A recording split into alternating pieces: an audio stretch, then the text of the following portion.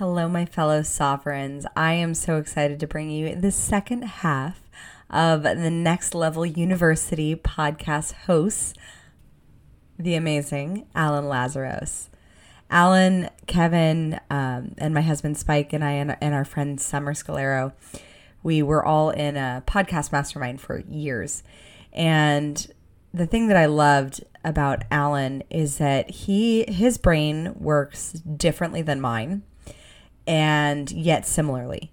So we both came from having some experiences in our background and in our past, similar experiences growing up. And he and I think very strategically. He is like, when I want to direct someone toward like tactile, like you want a list of a strategy broken down into tiny pieces that you can implement step by step, he is your guy.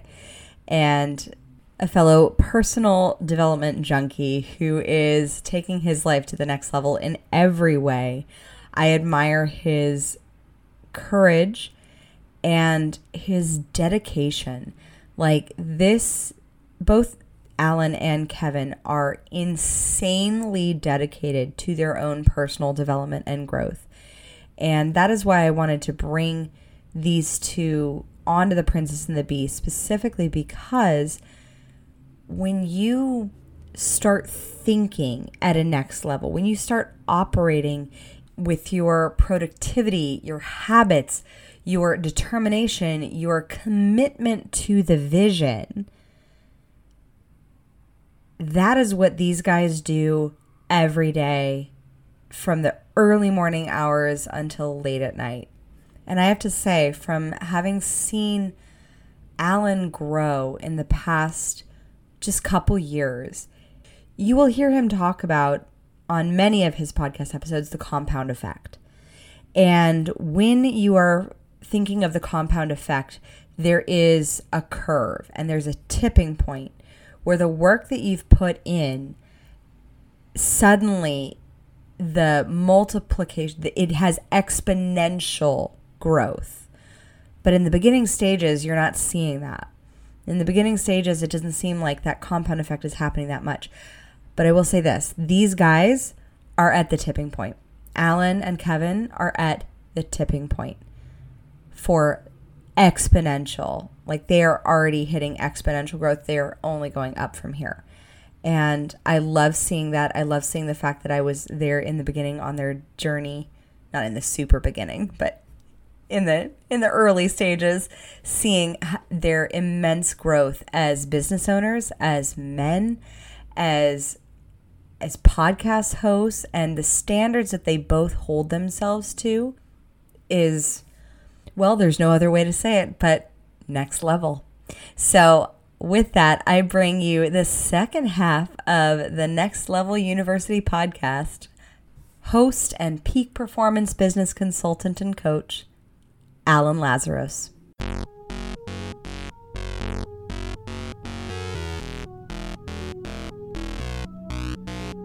Welcome to the Princess and the Bee podcast, the place to be to build your empire as queen of your body, business, and life. I'm your host, Kimberly Spencer, founder of CrownYourself.com, and I'm an award-winning coach, Amazon best-selling author, and multi-passionate entrepreneur. Each week, I give you the systems, strategies, and success stories to help you master your mindset, communicate with ease, and triple your productivity so you make the income and the impact you deserve. Imagine this podcast as your weekly spark of inspiration as you take it to the next level with all the B's of your life. Body, business, bank account, boys, and babies. Let's make it rain. Hello, Alan. It is so good to see your face and to be chatting with you today on The Princess and the Bee. I am so honored to have you here. How are you? Kim, I am very, very well. I have momentum. I feel like I'm in a phase in my life where everything feels like it's getting in gear. I've been very focused on the essentials. The first thing I want to say really quickly is, first of all, thank you for having me.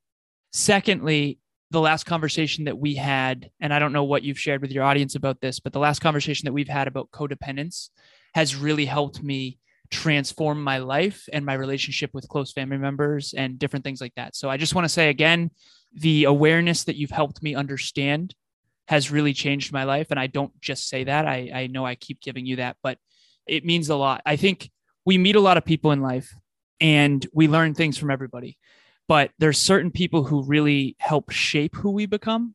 And I just want to say to your entire audience that the things you've made me aware of have really helped me lean into who I am, more of who I am. So I just want to lead with that. Thank you so much for having me. It is such an honor. Oh my gosh, I receive all of that. Thank you so much. So Alan, you have a top 100 podcast with Kevin. We just had Kevin on, and tell us about the journey that got you to where you are. I mean, I know you and I have masterminded for a while in the past, and so I know a bit of the journey, but share with us your perspective. Okay, so I have a long version and I have a short version. I'm going to give you the medium one. So when I was 2 years old, my father passed away in a car accident when he was 28 years old. And so I definitely was born into a situation that was no stranger to adversity. And so I was raised by two women. So I have an older sister, she's 3 years older, and I was raised by my mother. And the first part of my story really comes from, and again, one thing I do want to say quickly is that I'm 32 years old now. And every single year I sort of reread the book of my life from a higher sense of awareness. And what I've really done lately on Father's Day, I was fishing actually at the home I grew up in with Kevin. Every Father's Day we spend together. And I was reflecting on my life and some of the memories in that home. And it's just wild to go back and reflect on your life from this new sense of awareness and then reinvest that sort of into the future. But I remember when I was like probably 5 to 7 years old, I'm not exactly sure. My mom sat me down and she always explained things to me. She said, Alan, life is about choices. And I realized in hindsight, the reason she taught me this was because when my father passed away at 28, she was going to raise 2 children alone. And she realized that she didn't have very many choices. So what she taught me is this. She said, Alan, you can be a CEO or you can be a farmer. I'm going to love you either way. So important. But if you aim high to be a CEO, you'll have choices and you can decide one day that you want to be a farmer, but it doesn't necessarily work the other way around. I told a story once, Kim, and someone said, don't be mean. Farmers make a lot of money. They work so hard. This is nothing against farmers. It's just the way my mom explained it to a 7-year-old. So fast forward. And I did. I took that to heart. I aimed very high. Fast forward. It's now 8th grade. And she said, Alan, I'm going to make a deal with you. If you promise me to get the President's Award in high school, I'll let you take 8th grade off. Now, she doesn't mean take it off as in I don't go to school. What she meant was you can kind of have fun. Just go have fun, go enjoy yourself. You don't have to worry about academics so much. So if you look at my academic career, it was all A's and B's, all for a long time. Then it was literally C's and D's and a couple B's. And then in high school, straight A's. I got 1 B+ in honors English the entire time. And so she took a chance on me and she made me promise that I'd get the President's Award in high school. So the President's Award is basically you need to get a 95 or above GPA, every single report card for all of high school. And I did that. That was actually really challenging. Fast forward a little bit more. As a matter of fact, let's really quickly rewind. I'm 10 years old. My uncle Merle, which is my mom's sister's husband, at the time was the track and field coach at a school called WPI, Worcester Polytechnic Institute. It's kind of like a mini MIT. There's like this running joke that WPI is basically like MIT. They're kind of like competing sort of, but MIT is the more famous one. So basically she said, Alan, you're really smart. I was really good at math and you're really smart. Really smart people go to WPI and your uncle Merle is the track and field coach there. As a matter of fact, it's called Norcross Field now, Merle Norcross.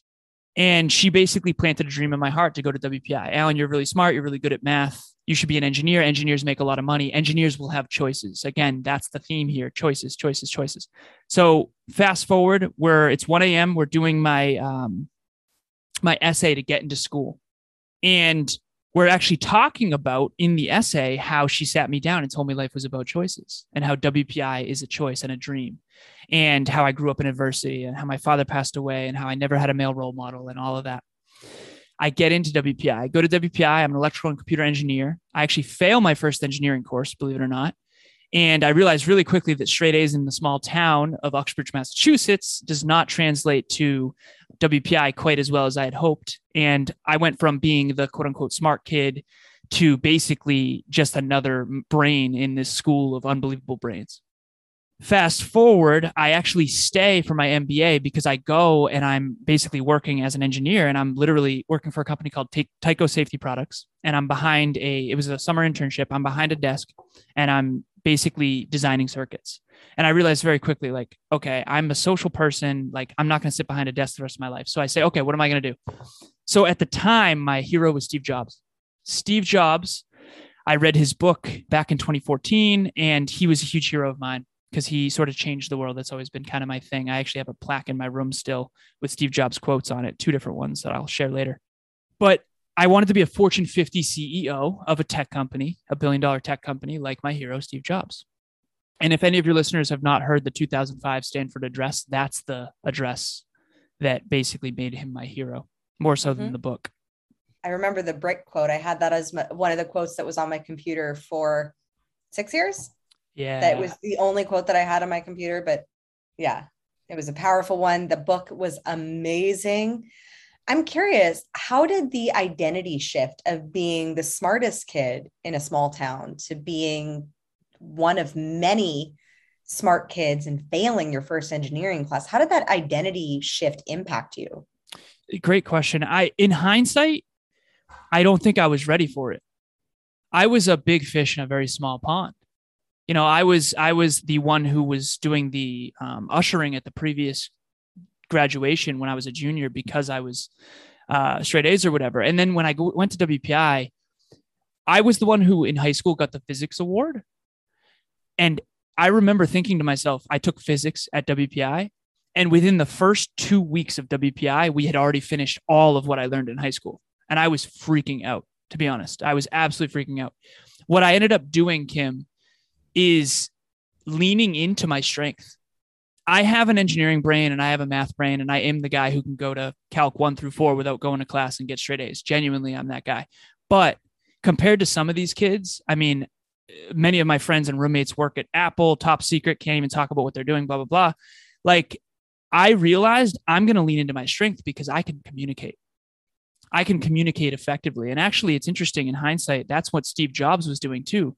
He understood the technology as well as the engineers, but he could communicate it in a way that made it compelling, like 1,000 songs. The vision. Yeah, exactly. Like 1,000 songs in your pocket. Everybody knows I want that. They don't necessarily need to know how it works. And so that identity shift, I leaned into being social and I leaned into my strengths. I found the smartest people I could, Kim, and I befriended them. And then I helped them learn how to be social, and they helped me get through engineering. But if basically I looked it up, 80% of Fortune 50 CEOs, Fortune 500 CEOs in America had an engineering undergrad with an MBA combination. And when I found that out, I was in. So I stayed for my MBA, I got my MBA, and then I did a ton of job hopping. I worked for Oz Development and Tyco Safety Products. I told you, iRobot I worked at for a time. I started a little company called Campus Libre with my buddies at the time. So much soul searching, so much job hopping. Eventually, I landed a company called Cognex. This was the big turning point for me. So I did an inside sales team at Cognex. Then I was promoted to outside sales. I'm managing all of Western New England. I remember I was up in New Hampshire, 26 years old at the time, and I'm with my little cousin. We're going to TGI Fridays. And I'll never forget this. I was in a 2004 Volkswagen Passat. I thought the road stayed right. It actually stayed left. I ended up on the wrong side of the road, looked down at my GPS for a split second, look up, brightest lights I'd ever seen, huge lift-kitted truck, head-on collision. In my speeches, I usually show the car because it was absolutely totaled. Fortunately, my cousin and I are okay. He hurt his knee. I hurt my face on the airbag, but overall, we were physically okay. He's 17, still had the invincibility. He was tweeting it. He didn't think anything of it. But for me, remember, my father passed away in a car accident when he was 28. I'm 26 at the time going, my car doesn't look very different than I've seen the pictures of my dad's car. And my whole childhood, I mean, I've heard stories about John, my dad. And for me, this messed me up, Kim. Like I was sitting in an armchair drinking whiskey, questioning my entire life. And now I live by this quote of, emotional pain is a guarantee. It's an absolute guarantee. What you do with it is not. And so I often say this, the stars are always there during the day, but we cannot always see them. Sometimes it takes the darkness to see clearly that which we simply could not within the light. And so I saw two things that I had never recognized before. One of them was a book by Bronnie Ware. She's actually from Australia. We've actually interviewed her. It's called The Top 5 Regrets of the Dying. I think I've recommended this book to you before. Very familiar with that one. Okay. Beautiful book. So if you don't know Bronnie's story, worked in hospice for 8 years with the terminally ill. She found these patterns of regret. I wish, I wish, I wish. I actually have a flashcard in my pocket right now. I've been carrying one. It has all 5 regrets. Number 1 regret of the dying is I wish I had lived a life true to myself, not what others expected of me. And I think so many of us are guilty of that growing up. I certainly was. And so that was the first star that I noticed. And I actually wear this True North around my neck. It's the North Star. It guides me for this quote. You have your North Star. I have mine. Such twins. Yep. Twins. Literally twins. Except for calculus was never my strong suit. Storytelling was. Okay, well, perfect. Well, I do storytelling as well. But calculus is my jam, Kim. So, but anyways, I'm a weirdo. So I will totally pass you off to Declan because he loves his mathematics and arithmetic book. It's his favorite. He loves learning all the things about mathematics and arithmetics. And I'm learning calculus by just teaching my 4-year-old. Kim, he's going to be very successful. If you were to take the statistical analysis of the globe of who is really good at math and how much wealth they create, trust me, there's a huge correlation. So Declan's going to do just fine. That said, so the second thing was Tony Robbins' TED Talk. And I know you've seen it, Kim. So Tony Robbins' TED Talk for me was like life-changing because it was like, oh, I resonate so deeply with the way he breaks down the human condition into the 6 needs. And like, it finally clicked for me. So again, Tony Robbins has changed many people's lives. But for me, Bronnie Ware plus Tony Robbins, again, I just went all in on personal development after that, Kim. What is the primary need that you found through Tony Robbins' 6 needs that is your driver? So growing up, it was significance. Mm-hmm. I had a stepfather who, in hindsight, probably didn't consider me his son. So maybe that played a factor. And I'm not going to go deep down that rabbit hole, but I do think that I always wanted to be valued and probably never fully was seen for he was the hunter, fisher, gatherer guy, like the man's man, boats and fishing and hunting and motorcycles. And I was like, not that at all. Genuinely. I'm still not, honestly. He could take a car apart and put it all back together. For me, I can take a business apart and put it back together, but that wasn't exactly valued. So that said, I think that significance used to drive me a lot, and I think it still does, but I transformed after that to growth and contribution. And I believe that self-actualization part of us and the self-transcending part of us, I believe is our highest self. And I think, like Tony describes, the needs of the human are basically certainty, uncertainty, significance, love, and connection. And when you focus on growth and contribution, you actually end up with those first 4 much, much more in a fulfilling, more abundant state. Whereas before, I think as a young boy, I was naturally chasing significance for sure. How does that rear its head from time to time as you've become more successful, as your podcast has grown, as your business has grown? How is that? Because I don't believe that it's really new level, new devils. I found that it's really new level, same devil, just in a different form. And so how have those old devils revisited you from time to time in different ways as you've gone on your journey? Kim, so first of all, I agree with you. I think it's new level, old devils rearing their head again at a new level. And I think that's the best way I've ever heard it articulated. What I would say is that my girlfriend, Emilia, said this to me recently, and it was one of the best compliments I've ever heard. She basically said, I've never seen a man who's so driven for excellence, who is that in control of their ego. And I really appreciated that because sincerely, I have challenges, and I have challenges with self-worth and what I'll tolerate in my environment and some of the things that I grew up in and trauma and stuff like that. But when it comes to self-confidence, it's really not an issue for me. And so Kevin mentioned that in his interview. Kevin did? Yeah. Yeah. That you just had the self-confidence in spades. Yeah, self-confidence is there. I don't know where this comes from. I've tried to understand what this X factor is. I just deeply believe that I'm capable of anything I set my mind to. And I just do. So I actually had a client earlier today say, can you help me with my self-confidence? And I said, I can help you with a lot of things. I've never struggled with that. So I'm not going to be able to guide you in that area. I do think keeping the promises you make to yourself will help you increase your confidence. And I think working with me will help you do that. But how has it reared its ugly head? I think in an honest conversation here with you, Kim, I think there was a time in my life where arrogance was a problem. I really do. And I would define arrogance as believing you are more capable than your competence level. To be honest, that's a fantastic definition. No, thank you. Appreciate that. I wish we weren't frozen here so I could see your actual reactions, but it's whatever. So that definition, believing that you are capable beyond your current competence. I mean, if I were to look at the past times in my life when I felt very arrogant, it was definitely because the competency level that I was at in my career sets, particularly in my e-commerce company, when I had that was a time that I had a lot more arrogance, I would say, than actual confidence, because I was just kind of throwing strategies at the wall, trying to figure it out. And that level of competence wasn't there. Whereas now it's like, I tell my clients, it ain't bragging if it's true. Like if you've been able to transform someone's life, if you've been able to close multi-million-dollar deals, if you've been able to achieve certain things, those are things that actually do need to be celebrated, to train your reticular activating system to recognize the celebrations and the achievements. Because so often we can live by an identity of our mistakes and our failures. It's not celebrated enough. And this is the thing, Kim, I'm just going to be transparent on this show. I'm in great shape. My relationship is on fire. I mean, we're having incredible intimacy. The business is growing and crushing it. Like, I have 50 clients between Kevin and I. Like, life is really good.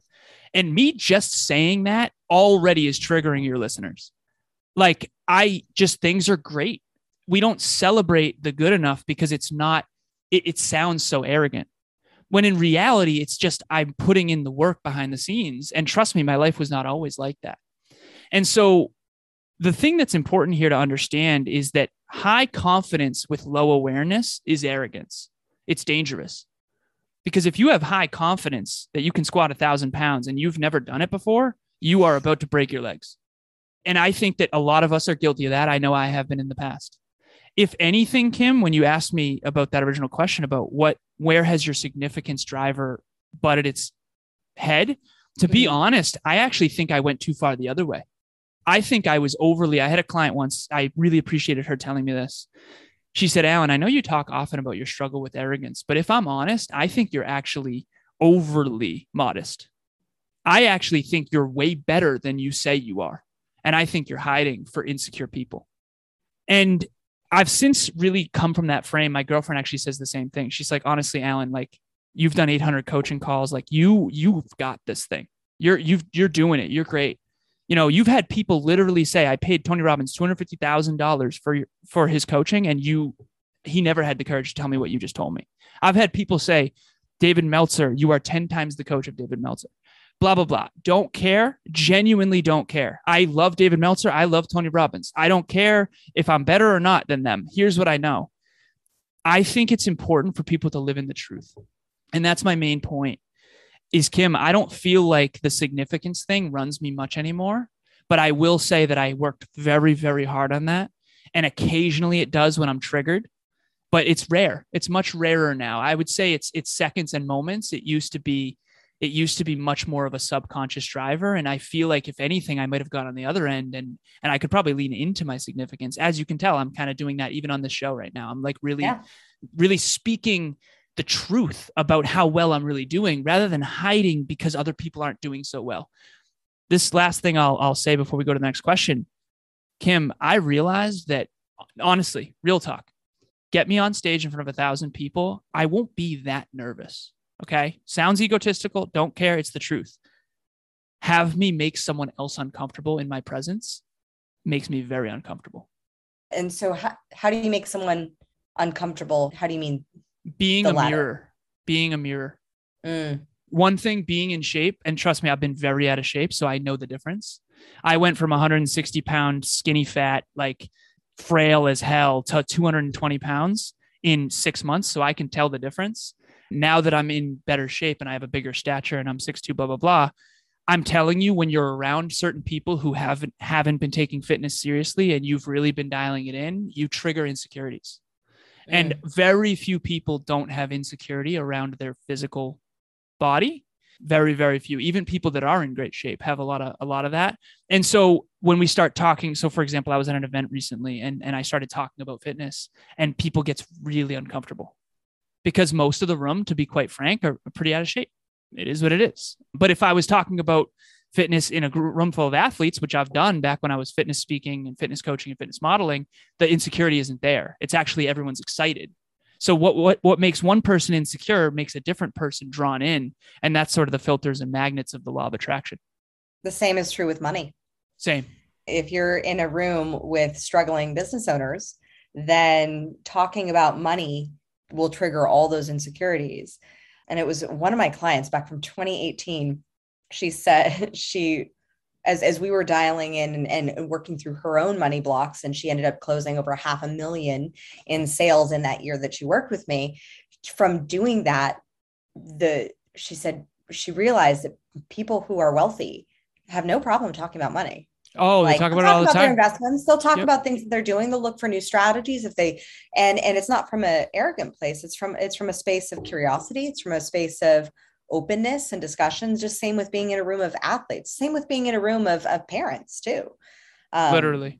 Yeah, being in a room with parents is a very different conversation than being in a room with single people who don't have kids. The conversation about like what parenting is going to be very different. Of course. One is from theory and the other one is from the actual discipline of being in the throes of it, doing the work. 100%. And those are two very different worlds. Yeah. Remember, Instagram land versus reality, right? Very different, very different. How have you been able to navigate those two worlds? Because I know on your podcast, you've always been very transparent. Both you and Kevin are very open with sharing your stories and sharing your experiences. I love the fact that you are two very open and authentic men that have the deep conversations and that are very open and fluid with your emotions as well. How have you seen that play out in your business as far as what clients you attract and who you have attracted to grow your podcast to the size and the scope that it's grown to? It's an interesting question. It's not what I expected. I think that I anticipated that Kevin and I would have more male listeners. Our listeners are very heavy on female. I mean, it's got to be at least 80%, if not 90%. I mean, I have 15 or so clients, all women aspiring entrepreneurs. I love that because, to be completely honest with you, Kim, whatever this deep core thing with men is of like this fear of being incompetent, I think men, statistically speaking, struggle with ego more. I just think they do. I think the feminine is naturally intrinsic. I think the masculine is naturally extrinsic. Mm-hmm. And I think that we all have masculine and feminine within us. But I think that that's what I'm surprised by is I thought we were going to attract more men who wanted to be better and more next level. And in reality, we're actually attracting incredible, aspiring women who want to be next level and who I think want to believe that vulnerable, honest, sincere, and integrous men are out there. We literally have a NLU guest filter right down here. It's literally, we will not have anyone on our show unless they fit these boxes. The first one, character first and integrity over everything. If you don't check that box, we won't even consider you. No ego is the next one. If you don't check that box, good for the ICA. The ICA is your ideal client avatar. I learned that from you and our mutual friend, Summer Scalero. And then the last one is they have to have some perception in the marketplace. So they got to be at least perceived as an expert for credibility purposes. But like that character first and integrity over everything is so unreasonably important to me. I was on a show recently and the woman, she asked me this, her name's Jennifer Watson. She asked me, what does it mean to be next level? And I remember thinking to myself, like, well, there's a lot of ways I can go with this. I mean, I could do like the mission and I can do health, wealth, and love, and I can do being holistic and physical, mental, emotional, spiritual. But I'm like, no. Okay. Real talk. Being next level is who you are when no one is watching. I genuinely care more about the workout I'm going to do tonight when I don't want to do it, when no one's watching, with no photos, no cameras, no videos. I care more about that genuinely than I do about all of this. And I love this. I'm so honored to be here. But like, I just kind of realized maybe it was the car accident at 26. Maybe it was meeting so many people that let me down when I realized they aren't who they said they are on social media. Maybe it was the combination of all that stuff. I just think what really matters is who you are when no one's watching. The promises that you make to yourself, are you keeping them? Because for me, all the fame, all the glory, all the significance, all the love, at the end of the day, I think fulfillment is the one thing that matters most. And I think that fulfillment only comes when you're in alignment with your highest self. And I think fulfillment is actually proof of that, because a donut is pleasurable. Like, of course it is. And I love donuts, straight up. Okay. Oh, delicious. But, right. But it's never going to fulfill you as a person, right? That hole can never get filled. And I think that many of us, Kim. That was a good metaphor for a donut. Oh, thank you. Thank you. I grew up. I'm going to have one before the gym tonight for sure as a pre-carb, simple sugar pump. But the point is this, though, going to the donut will be pleasurable. The workout and staying true to who I want to be is going to be fulfilling. And I think that that's what I'm surprised by in our business, is that I thought we were going to attract people that are significance driven, when in reality, we're actually attracting only people who are growth driven. And I've actually found that the feminine and females in particular are really enjoying our show a lot. And I'm so freaking honored. I'm so freaking honored to be a part of, like, the fact that we haven't had a woman president in the US. Like, it's like, it bothers me. As a matter of fact, it's like, I'm excited. The 21st century is the century where we finally have more equality. And I'm just so excited to be a part of that. Genuinely. Mm-hmm. Yeah, I completely agree. And I'm very excited for the leadership that we will see taking the stage in a balanced perspective of having not just old white guys. Holistic, literally holistic. Yeah. Like, oh my God, we're missing so much of the picture. Like, yeah, holistic is everything. Yeah. Yeah, the holistic balance. And I think the one thing that, especially with women, is to not mirror that masculine dominance that has been the pervasive driving factor of the past, couple thousand years, where instead really leaning into what is that feminine, the feminine is a powerful energy. It's an incredibly powerful energy. I just birthed, and like that energy that women have, but also that feminine energy of creation. That's the beautiful dance of the masculine and the feminine. It's so important to be holistic. Everything is yin and yang. Go ahead. Yeah. Oh, yes. Everything is yin and yang. And how have you found that feminine energy and tapped into that so easily? It seems you and Kevin both seem to have that ability to just really tune in and still maintain your masculinity as two strong dudes. I really appreciate that. I really do. The first thing that I'll say is that I think we're genetically masculine, but nurture wise, I was raised by my mother and my older sister, and he was raised by his mother and his grandmother, and he had no father as well. And so neither one of us had that father figure. I mean, I did have a stepdad for a time, but I don't think I ever fully modeled that. I know that I didn't. If anything, I went in the other direction. And so I think that's why it's come so naturally. I do think it comes naturally. I think it's interesting. It's become a very unique, for lack of better phrasing, strength. And Emilia has told me this, like, she's never been with a man who's able to be more vulnerable and honest. And I've cried countless times with Emilia. Like, I mean, just the other night, and she and I together. And it's like, I remember asking her, how many times have you seen your father cry? And she said, like, never.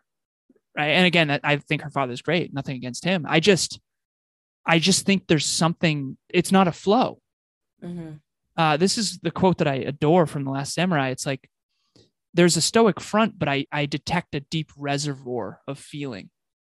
And I break everything down into physical, mental, emotional, and spiritual. And I think that the feminine is emotional and spiritual. And I think the masculine is physical and mental. And I think we all have all four. And I think that we need to be a yin and a yang. We need to be a flow. We need to be a balance. Like, we all know that masculine energy who's good at one thing and nothing else and has tunnel vision. And then we all know that feminine who doesn't have enough masculine to have any structure, and they're kind of all over the place. And that's okay.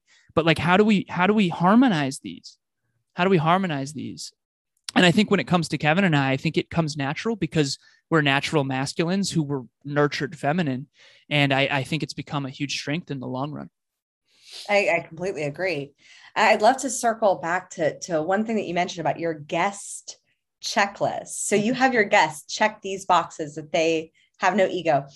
And so once they do that process, do you let's say they come onto your show and you realize that they got a little bit of ego, or their value for growth and contribution really isn't 100% there, and it's more self-promotion. What is your process for vetting that or navigating that, especially in an interview? Yeah. So Kim, we've had many that we just don't air.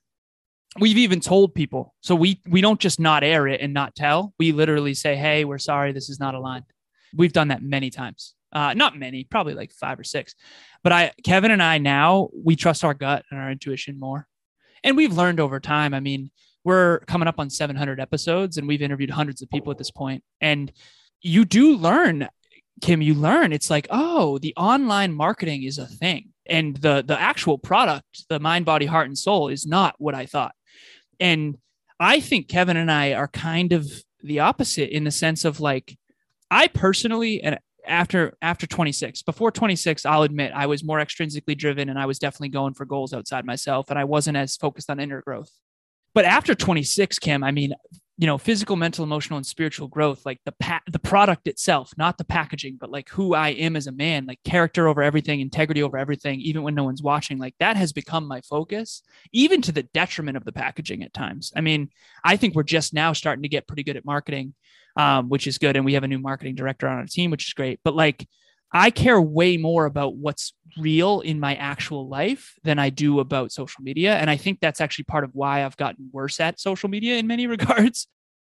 For example, Emilia and I's new home, like we just got a new home and most people, the first thing they do is post a photo, and that's great. Like for them, I'm not hating on that, but I just care more about us optimizing the home and meal prepping and loving on each other. And, of course I'll promote, but I think when you put too much focus on the packaging and not enough focus on the product, I think it's a short-term win for a long-term detriment.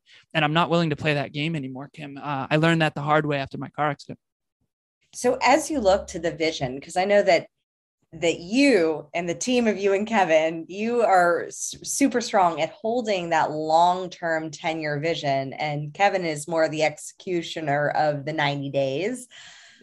How does that balance? How do you manage that dance? And especially how do you chunk that vision down into manageable bite-sized chunks? Because you are one of the best at breaking something down into a system. That's why you and I get along so well. Oh, you're so sweet. You're so sweet to me on this, Kim. Thank you so much. So you've got your mission, and then you've got your business underneath that. And then you've got your team underneath that. And then you've got your products and services underneath that. And then you've got your clients and customers underneath that. And they all have to be aligned. There's so many businesses out there that it's like, well, it's good for the mission, but bad for the shareholders, or it's good for the shareholders, but bad for the environment. And if it's not a win-win-win-win-win-win-win, it's not a holistic business. And there's so many businesses out there that are like really good for profits or good for the owners, but not for the employees. Right. And so the very top end is mission. The mission is to basically bring personal development to the masses. This is the quote: put self-improvement in the pocket of every human being from anywhere in the world at any time, completely free. So Kim, we're doing 7 episodes a week now. I remember one time my girlfriend asked, thank you so much. It's challenging. And I like to believe the quality has not taken a hit, which is great. But Emilia asked me one time, what are you most proud of about your podcast? And I said that we at the time only had 400 episodes where it's all talking about self-improvement. You're not going to hear us talking about the weather. You're not going to hear us talking about what Trump tweeted. You're not going to hear us talking about anything other than self-improvement. And so as little kids, Kevin and I didn't have a lot of guidance. If we had NLU, if we had Next Level U in our pockets, I'll tell you what, things would have been a little different. I'm grateful for how things turned out, but I'm not naive to think that I needed some guidance as a kid. So that's what we're doing. But to answer your original question, how do we take the big vision and chunk it down into little bite-sized pieces? This is my reverse engineering mind, and this is how I work. So you've got your lifetime. So I want to live to 120 years old. Okay. Then you've got decades. That's 12 decades. Then you've got years, 120 years. Then you've got quarters. Then you've got months. Then you've got weeks. Then you've got days. Then you've got hours. Then you've got minutes. Then you've got seconds. So does your seconds roll up to what you want to accomplish in 120 years? And so I think life is a bunch of finite games within an infinite game. And I'll give your listeners an example. So this podcast episode is a finite game. It's got an hour long and it's got specific questions. And an infinite game is I want to be the best public speaker, podcaster, and educator to ever live. That's an infinite game. I'll never actually get there. This is one episode on my way to that unachievable. So we're all sort of achieving to the unachievable. But to answer your original question about day to day, basically what you do is you take your life vision and you chunk it into your daily routine. I break my daily routine into 3 subsections. The first section is the morning. Second is the afternoon. Third is the evening. First third is for me. This is where I pour into myself. Second third is for service, starts at 10 a.m., goes to 6 p.m. I'm making an exception right now since Kim is in Australia, but by the way. And then the third is for recharge, rest and relaxation, and quality time with Emilia. And the first third for me has fitness in it as well, by the way. So that's kind of how we chunk it. We also have something called peak performance tracking, where we have a daily dozen. All my clients are on it. All the NLU team is on it, and Kevin's on it as well. And so am I. And it's basically like, what are the habits that are going to keep your life headed in the right direction? How do we take that amazing, creative, feminine energy and how do we hone it up towards your true north, which is your mission? Hopefully that answers your question. It does. It does. And Kevin spoke on the daily dozen. And so what are a few of those daily dozen tasks, habits, practices that you have? What out of the dozen have been the most 2 to 3 significant? The very first one I do. So the very first one is hydrate stimulant plus morning mindset workout. So I have a morning mindset playlist on my YouTube. It's actually public. So if you wanted to go see it, you could just YouTube Alan Lazaros. And it's called a morning mindset workout. The very first video is called Ode to Excellence. My good friend, Eddie Pinero, we've co-hosted events together. This was his very first inspirational YouTube video. Every single morning, Kim, I kid you not, did it this morning. I wake up in the morning and I take a water bottle and I put caffeine in it and I listen to my morning mindset workout. And this primes me for my day. Now there's Ode to Excellence. Then there's another one by Tyrese Gibson. And then there's a third one that's kind of like a motivational compilation. It's got like Arnold Schwarzenegger and some other people. But basically that is the very first one that I start my morning with. That's the one that's been consistent for 6.5 years. I've not missed a single morning. I've never gone a day without a morning mindset workout. I will admit that sometimes I do my morning mindset workout in the afternoon or in the evening if I miss the morning. But generally speaking, I can say with confidence that for 6.5 years straight, I've never not listened to Ode to Excellence. And Ode to Excellence, Eddie Pinero, my buddy, he was writing a letter to himself. It's a letter of greatness, of like a call to action to his highest self. And if anyone wants to listen to it, shout out to Eddie and shout out to Ode to Excellence. You can just totally put that in the show notes. I told Eddie, I appreciate that. I told Eddie, I'm like, you can attest at least 4,000 of your listens to me. Kim, I got to tell you a quick little side tangent just because we're friends. Eddie and I, after we co-hosted an event, we had a little falling out. And he's like, if you want any testament to whether or not Alan is committed to his goals, he still listened to my video every single day, even when we were fighting. Which I thought was hilarious. Like, Eddie, I still love you, man. Like, I know I might have jeffed you, but I still love you. I'm still listening to your video every day. I don't even care. Okay, you have to explain what jeffing you is. All right. So very short story. So Kevin used to come to the studio. We'd podcast and usually he would text in. He'd say, I am here. And autocorrect, I am Jeff. And I said, I am also Jeff. And so simple, stupid story. And literally from then on, we used to have a motto called fail forward. Everyone's probably heard of that. Now we call it Jeff and forward. Our whole team uses it. My clients say it. It's just whoever Jeff is, I apologize. If you're out there listening and your name is Jeff, I apologize. But yeah, we're out here Jeffing is what we say. Well, I just want all our listeners to just hone in on that beautiful nugget of company and mission culture. Is a little silly thing, but it's something that has bonded you and Kevin, you with your partners. Like, I know about Jeffin. It's your whole team does it, and you have your clients aware of it. And so it creates this almost like an insider thing. And so the Princess and the Bee listeners, you're now on the inside of the Jeffin. And this is something that creates that camaraderie and that culture that is why, I mean, you've been able to have 700 episodes, top 100 podcasts, and have so much success with having that community because you have these little inside nuggets of Jeffin. It's been wild, Kim. And I had a client of mine, super successful orthodontist, multimillionaire, amazing human being. And that's what matters to me more than all the accolades, like amazing human being. And she was like, on our last call, she literally said that she's been Jeffin. And I was like, fuck yeah. Yes. Jeffin. Yeah. Are you Jeffin forward? And yeah, it's if you study culture and team, and there's a great book by Daniel Coyle called The Culture Code. He talks about belonging cues. And that's what that is. We all want to be a part of something. And I think it's, so all your listeners are now out here Jeffin as well. What is the difference to you between fitting in and belonging? What a fire question, Kim. Belonging is being aligned with who you aspire to be in a group who also aspires to be themselves and accepts you for who that is. Whereas fitting in is kind of appeasing who someone else thinks you should be so that you can get love externally, which is a big time losing game that I've definitely fallen for sure. I know that you and I were speaking before the show, before we started recording, about this kind of almost this societal culture of like fitting in and people feeling a drive to please and losing their own self-awareness and autonomy. Can you speak on that just a bit about what a society as a whole, what the world would look like as a whole if we all found those places of belonging versus trying to fit in with other standards? On podcasts that I've been on, there's always that question at the tail end, which I love, which is like, what is the one takeaway that you'd give to my listeners? And it always comes to the same exact thing, which is choice.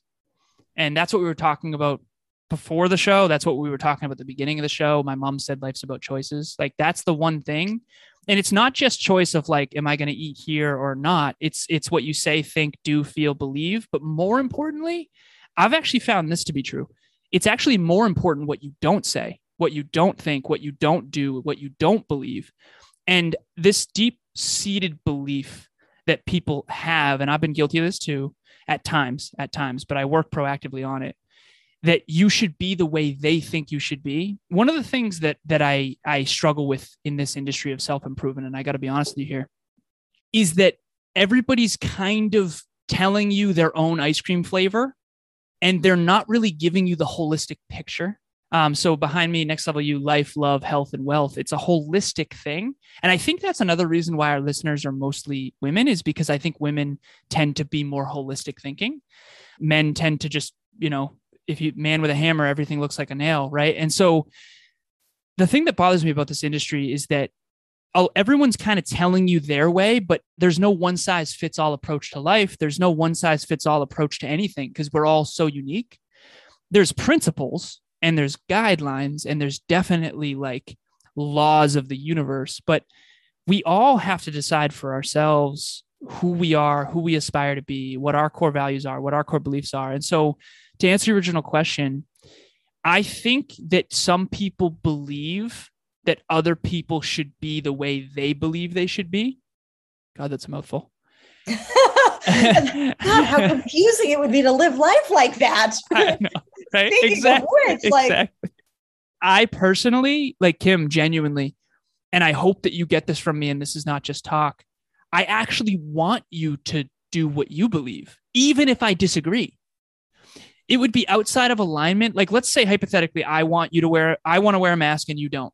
Okay. I actually want you to not wear one if that's what you believe is best.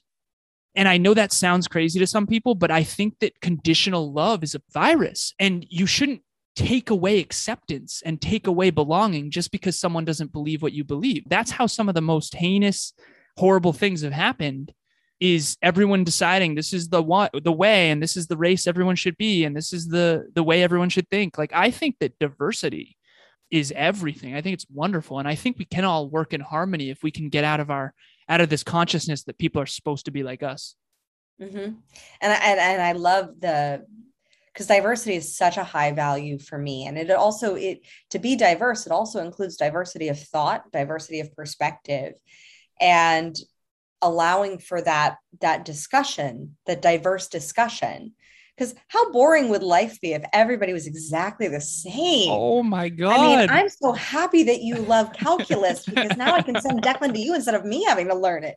I'm like, exactly. Genius zone. Exactly. I would love to tutor Declan in math for anywhere from $150 to $1,500 an hour. So let me know. I'll let you know in 20 years, he'll be paying for it himself. Exactly. Actually, in 10 years, he's got 9 businesses now, apparently up and down the Gold Coast. So, oh, perfect. Sounds good. Sounds good. I want in. One is an ice cream truck that doesn't go anywhere.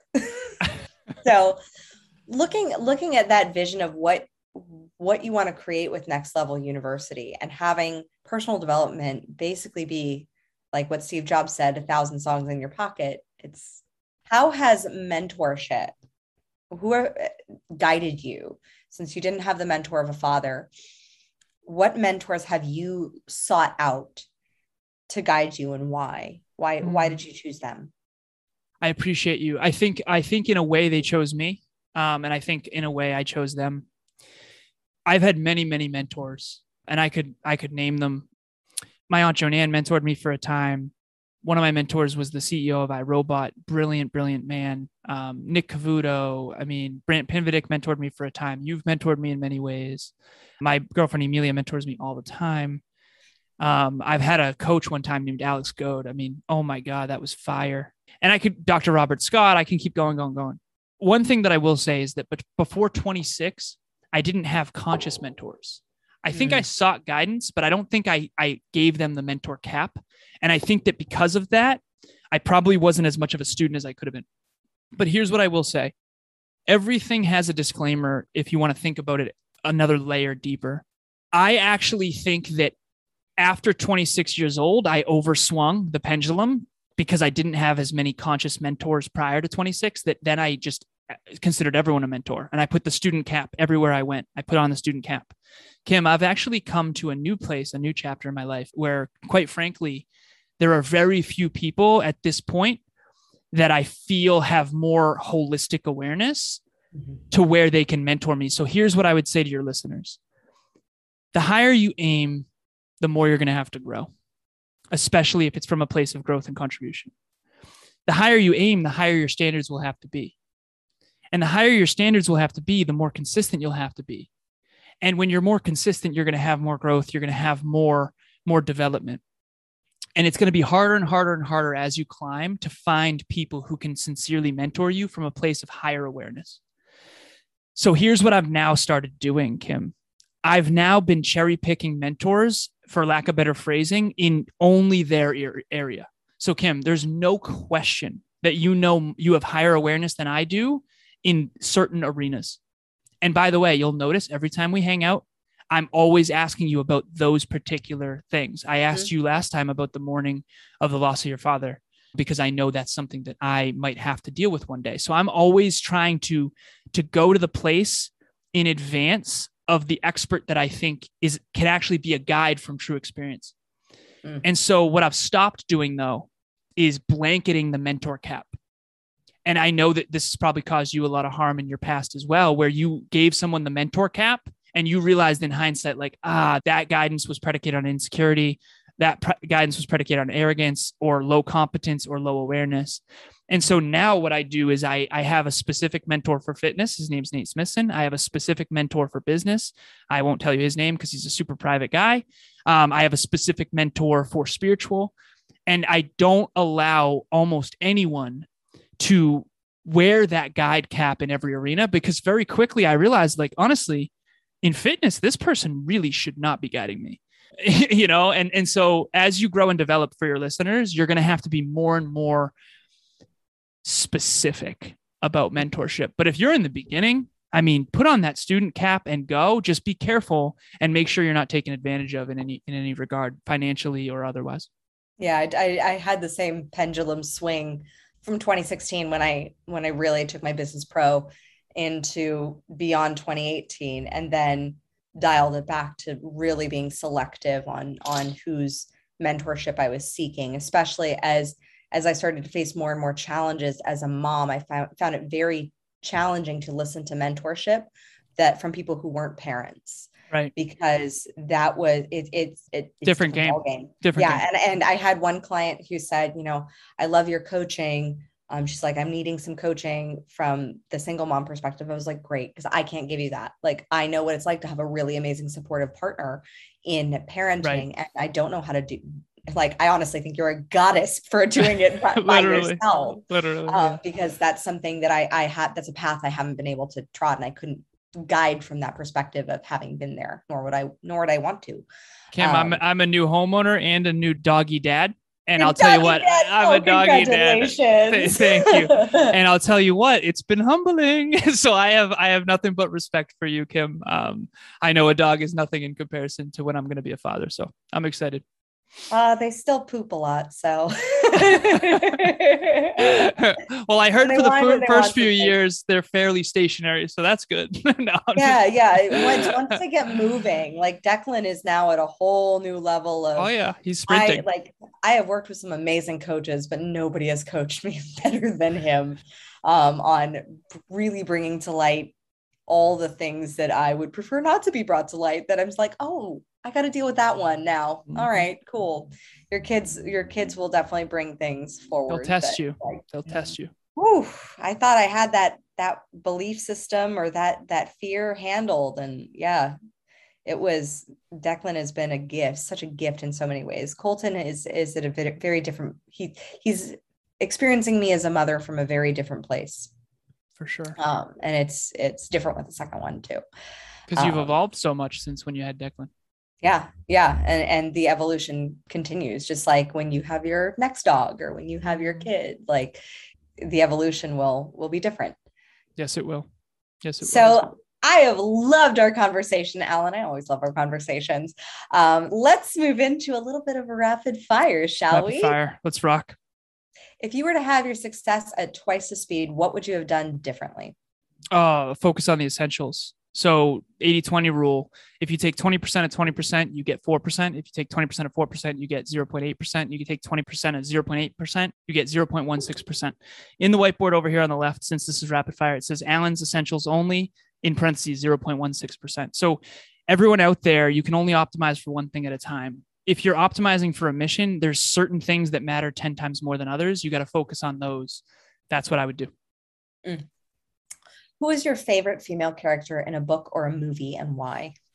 Hunger Games. It was Katniss Everdeen, and I would just say unbelievable courage. I don't think she was the most talented or the most skilled. I just think that she was service-driven, and she did it for her little sister, and it's so fucking inspiring. Am I allowed to swear on this? I'm sorry. Yes. Yeah. Okay. 100%. All right. Yeah. It was so fucking inspiring. And you already did. So did I? Okay. Word. I don't know if I dropped an F-bomb. Did I? Okay. You totally did. I forgot when. You totally did. Okay. What woman would you want to trade places with just for a day? Emilia. Any woman in all of time in history. Emilia Smith. She is sincerely the most magnificent human I've ever personally met. I think that in my life, the closer I've gotten to someone, typically a lot of the pedestal has gone down. If anything, it's gone up. She is just the best human being I've ever met in my entire life. She physically, mentally, emotionally, spiritually, growth, contribution. And one thing I'll say, sincerely, the most growth-oriented people I've met. And Kim, I've met some growth-oriented people. Okay. I'm telling you, the most growth oriented person I've met. Like has had me checking my ego a little bit of like, am I as growth oriented? Like, I kind of want to watch this show, you know? So she's just unbelievable. So Emilia, for sure. Amazing. What is the most powerful thing in your evening routine? I know normally I ask the morning routine, but you already shared that drives you for the success in the morning. Quality time with Emilia, our deep conversations. So we have something, we do relationship talks. And as you know, I provide context to every answer. I know this is rapid fire, so I'll go quick. So we're 42 weeks into relationship talks where we do relationship coaching. We actually have a married couple client that's doing tremendous. We basically have these 18 conscious love languages. So not the 5 love languages, 18. And one of them is deep conversations. So critical. Mm-hmm. Emilia and I have more deep conversations than anyone ever than I've ever personally had, I should say. And they're so unbelievably cup filling, and the breakthroughs. And I get after my day because we go to bed marinating on all of the incredible vision oriented conversations that we have. Mm-hmm. Yeah. I remember when you had Spike and I on your podcast, and I believe we talked about couch time. Oh yeah. That's part of our connection, is really having that couch time together. And it's been a priority in our marriage, and especially as we become parents as well, because that's when we can discuss how we can better, address something with Declan or with Colton, and being able to have that navigate those developments that are happening in the moment. You've read the book, The Conscious Parent. Have you? I haven't. It? Okay. Yeah. In my opinion, you're a conscious parent, and I adore that, because I think unconscious parents have caused a lot of suffering unintentionally. So yeah, I just love that you and Spike are doing that. Oh, thank you. And so what would you consider to be your kingdom? My kingdom. It's interesting. The gym. I love it. I love it. As a matter of fact, Kim, when I'm not on point in fitness, I'm not me. It's like interesting. Right now, I am on fire with fitness. I feel fucking so good. The gym. I absolutely adore the gym. Yeah. And lastly, how do you crown yourself? I think that coaching, I've learned what I've broken down into 4 things that I think are the most valuable uses of my time. One is team development, which is basically coaching the NLU team. Number 2 is coaching and consulting. Number 3 is speaking on a stage. Number 4 is podcasting. But I think that in all of those, I'm doing this one same thing, which is basically injecting belief into people so that they'll strive higher. I have trouble not doing that. I remember we had a man by the name of Stephen Kotler on the show, and he wrote a book called The Art of Impossible. I've got it back here. And he's like one of the world's most renowned neuroscientists in the world. And Kevin and I got on the show, and it was 2 days after that when we were doing the Father's Day thing. And it's funny that we're talking about this, because this circle back. Father's Day, we went fishing. And I went back to my hometown, and I saw my best friend when I was growing up. He was my best friend growing up. I met him when he was 4 and I was 5. And I saw his whole family, and I loved it. I enjoyed them so much. We had a barbecue and all that. But I told Kevin was freaking out on the Stephen Kotler interview, like genuinely. He was so scared. And I said, Kev, to be completely honest with you, and this is just real for me, like I was more comfortable being me with Stephen Kotler than I was at that family barbecue. And I think that I have trouble in environments that aren't trying to get better. And I realize that if someone is not growth oriented, I have always rubbed them the wrong way, because I just don't know how not to be like that. I don't want to talk about the weather, Kim. I just don't. I don't care. Unless we're talking about climate change, in which case let's do better. But like, that's my superpower, I think, is just aspiration. I'm a very future oriented, aspirational dude. And I'm finally leaning into that to a whole nother level. Yeah, that's one of the reasons why I wanted to have you and Kevin both on. It's one of the reasons why you and I have always gotten along, is because of that ambition is not something that you or I have a problem with. And we have a problem with the opposite. And I think it goes to one of my favorite quotes from The Greatest Showman. Most people suffer from imagining too little than imagining too much. For sure. And that ability to stoke people's belief systems and stoke people's imagination.